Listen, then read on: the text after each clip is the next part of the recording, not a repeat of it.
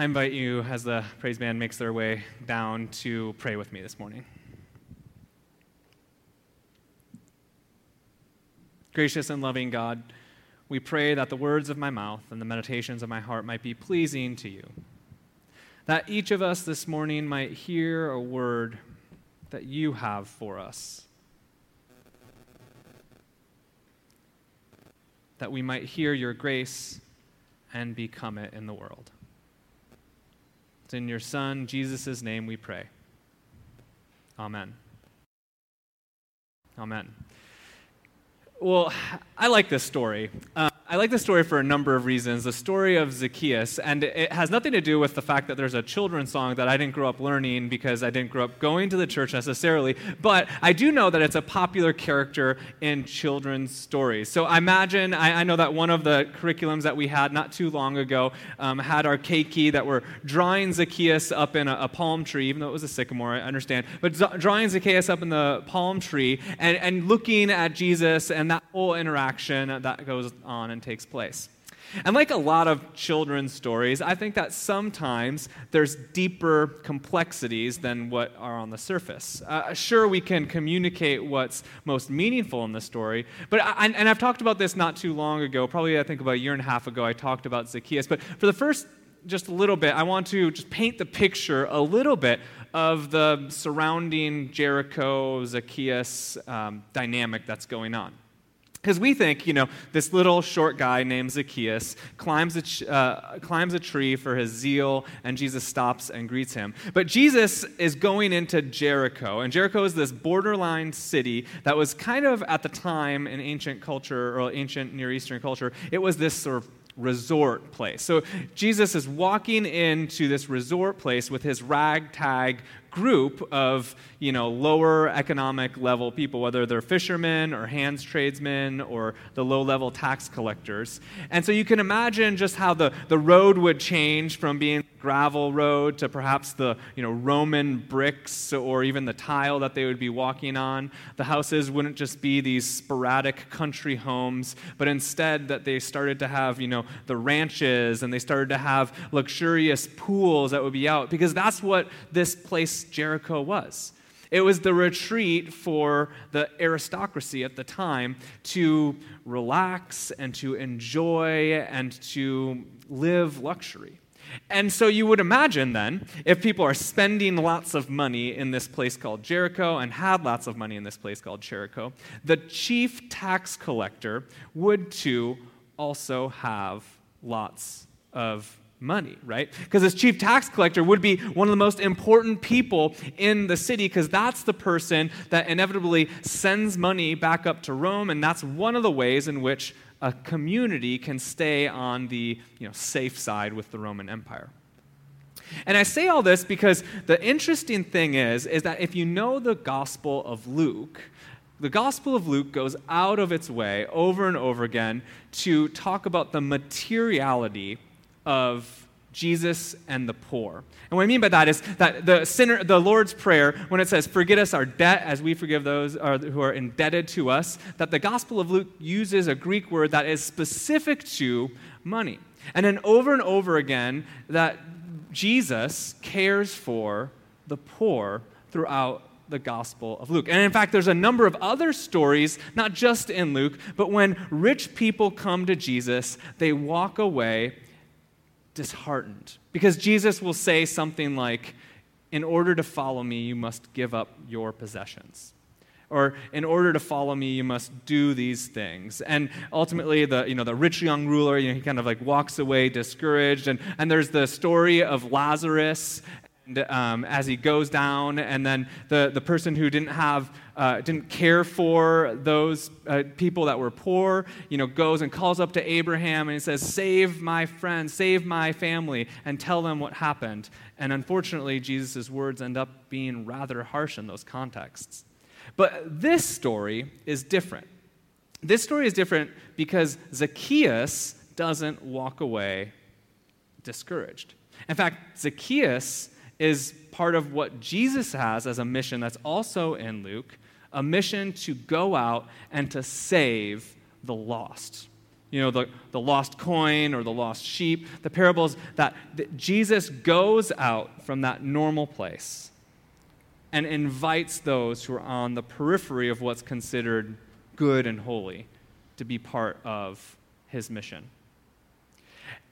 We're in the midst of this sermon series called Unraveled. You might see it on our table. We have all sorts of cloth that are laid out. And we're doing this sermon series, and I hope you're following along with the devotion, because in many respects, our lives right now are feeling unraveled. Just when we started to think that we were on top of things here in Hawaii and we're the best state in the country, now our infection rate's higher and we have 200 plus cases each day, and we went to being now locked down to no social gatherings of more than 5, and we can't go to the beaches, and people that have been longing and waiting to get back to work, or waiting to open their restaurants in full, or waiting to see tourists again, are now once again being prolonged in the state of what our table kind of looks like.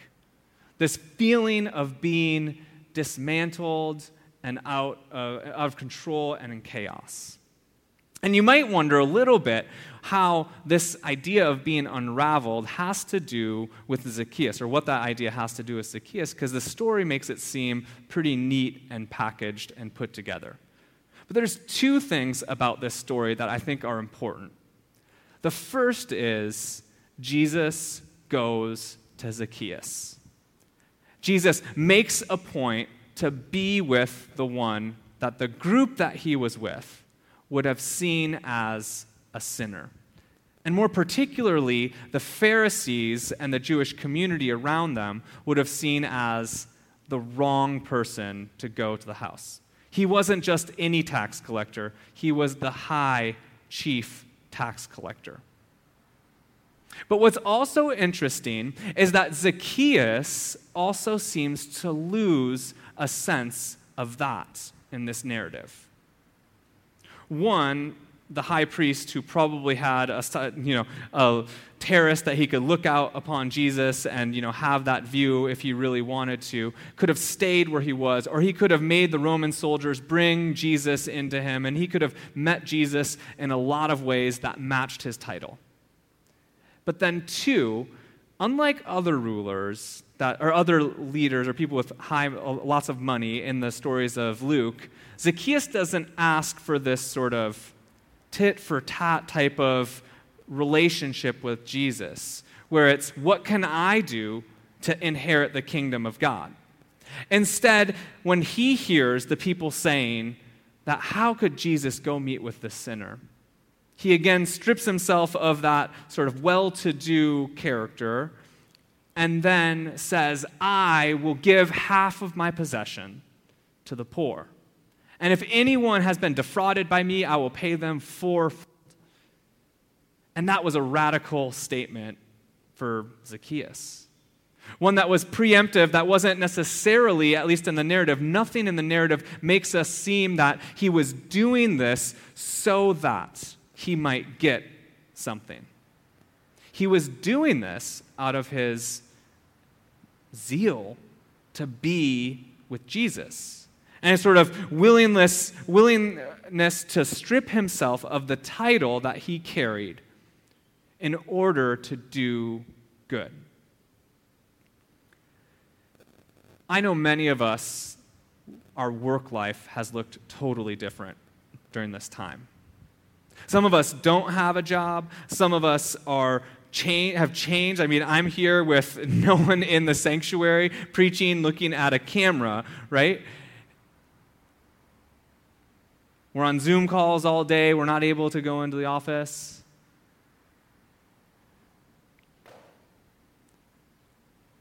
Life, as it relates to our jobs, has been unraveled.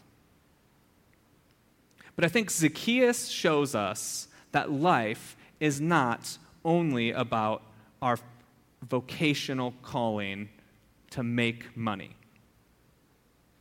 What I mean by that is that we have more of a calling of work than just the work that we do during the week to pay our bills.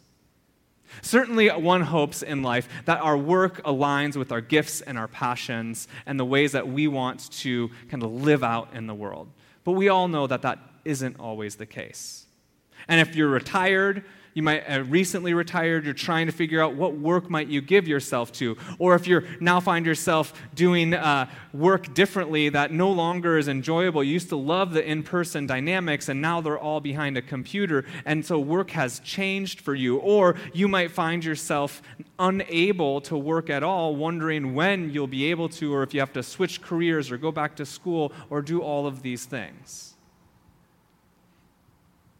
Martin Luther, the reformer of the 16th century, used to talk about how we as Christians have a calling that is more than the work that we set ourselves to for our vocation.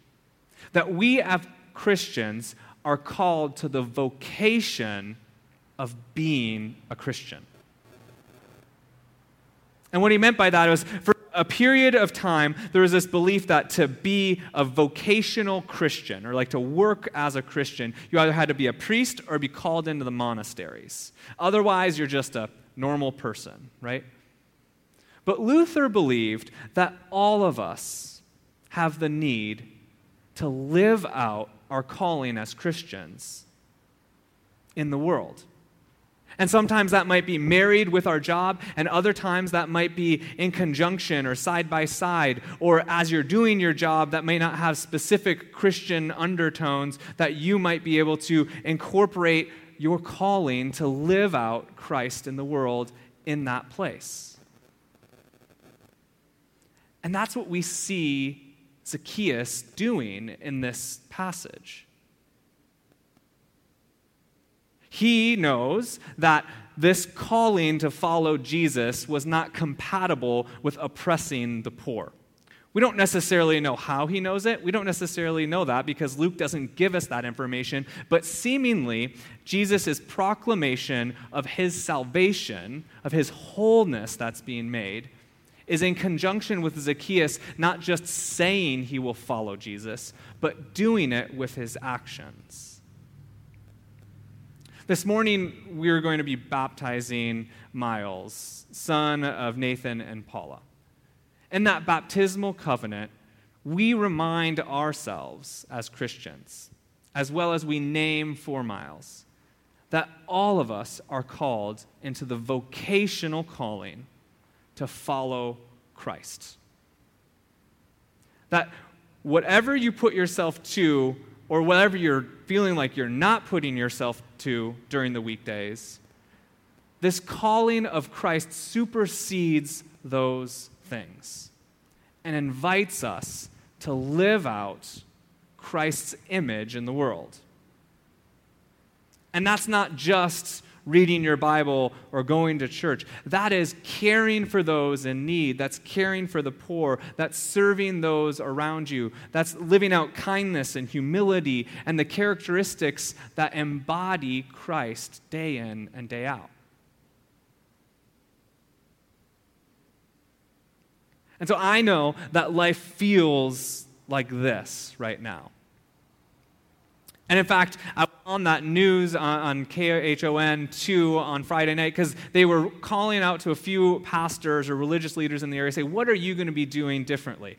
And they took some quotes of that conversation, but the one that I wish that they would have taken and put on, because I think it's so important for all of us right now, is that I hope in some ways that this experience for the church might enliven in us the need for us to live out our faith in our everyday life.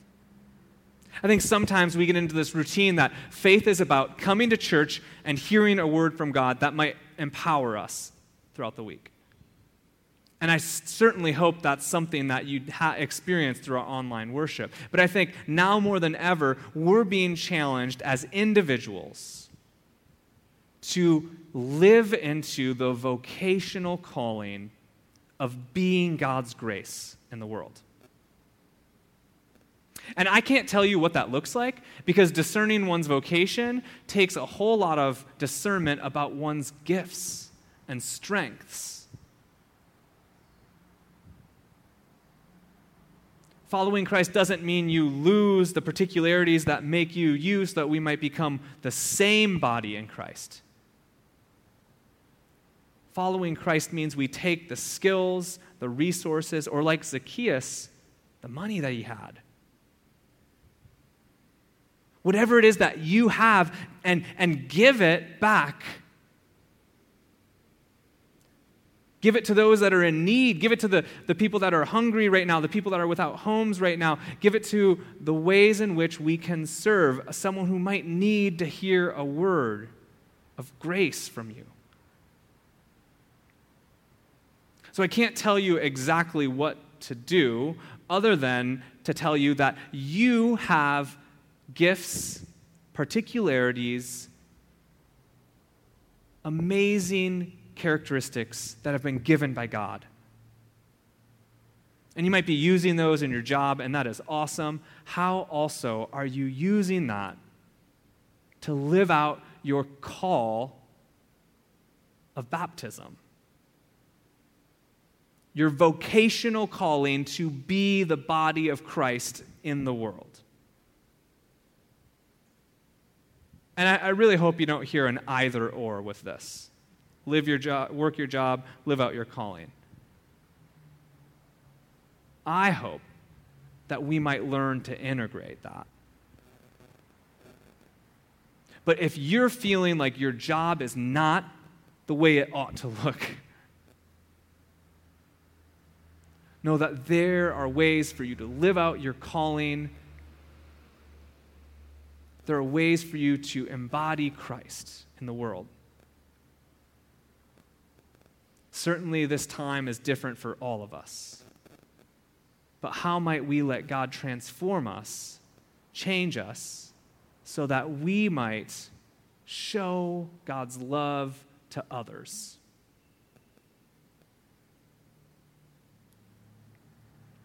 I invite you to pray with me.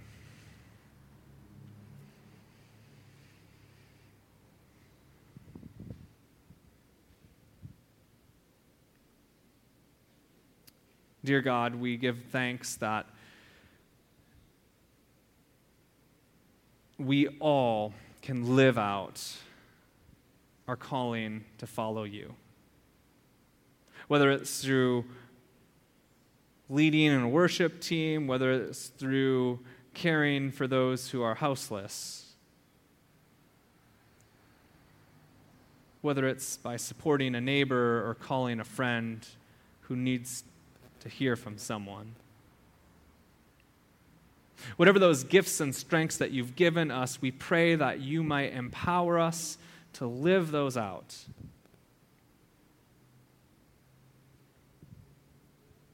And that all that we do might be a small window into your love and your grace. That all the people we meet might encounter a glimpse of you in us.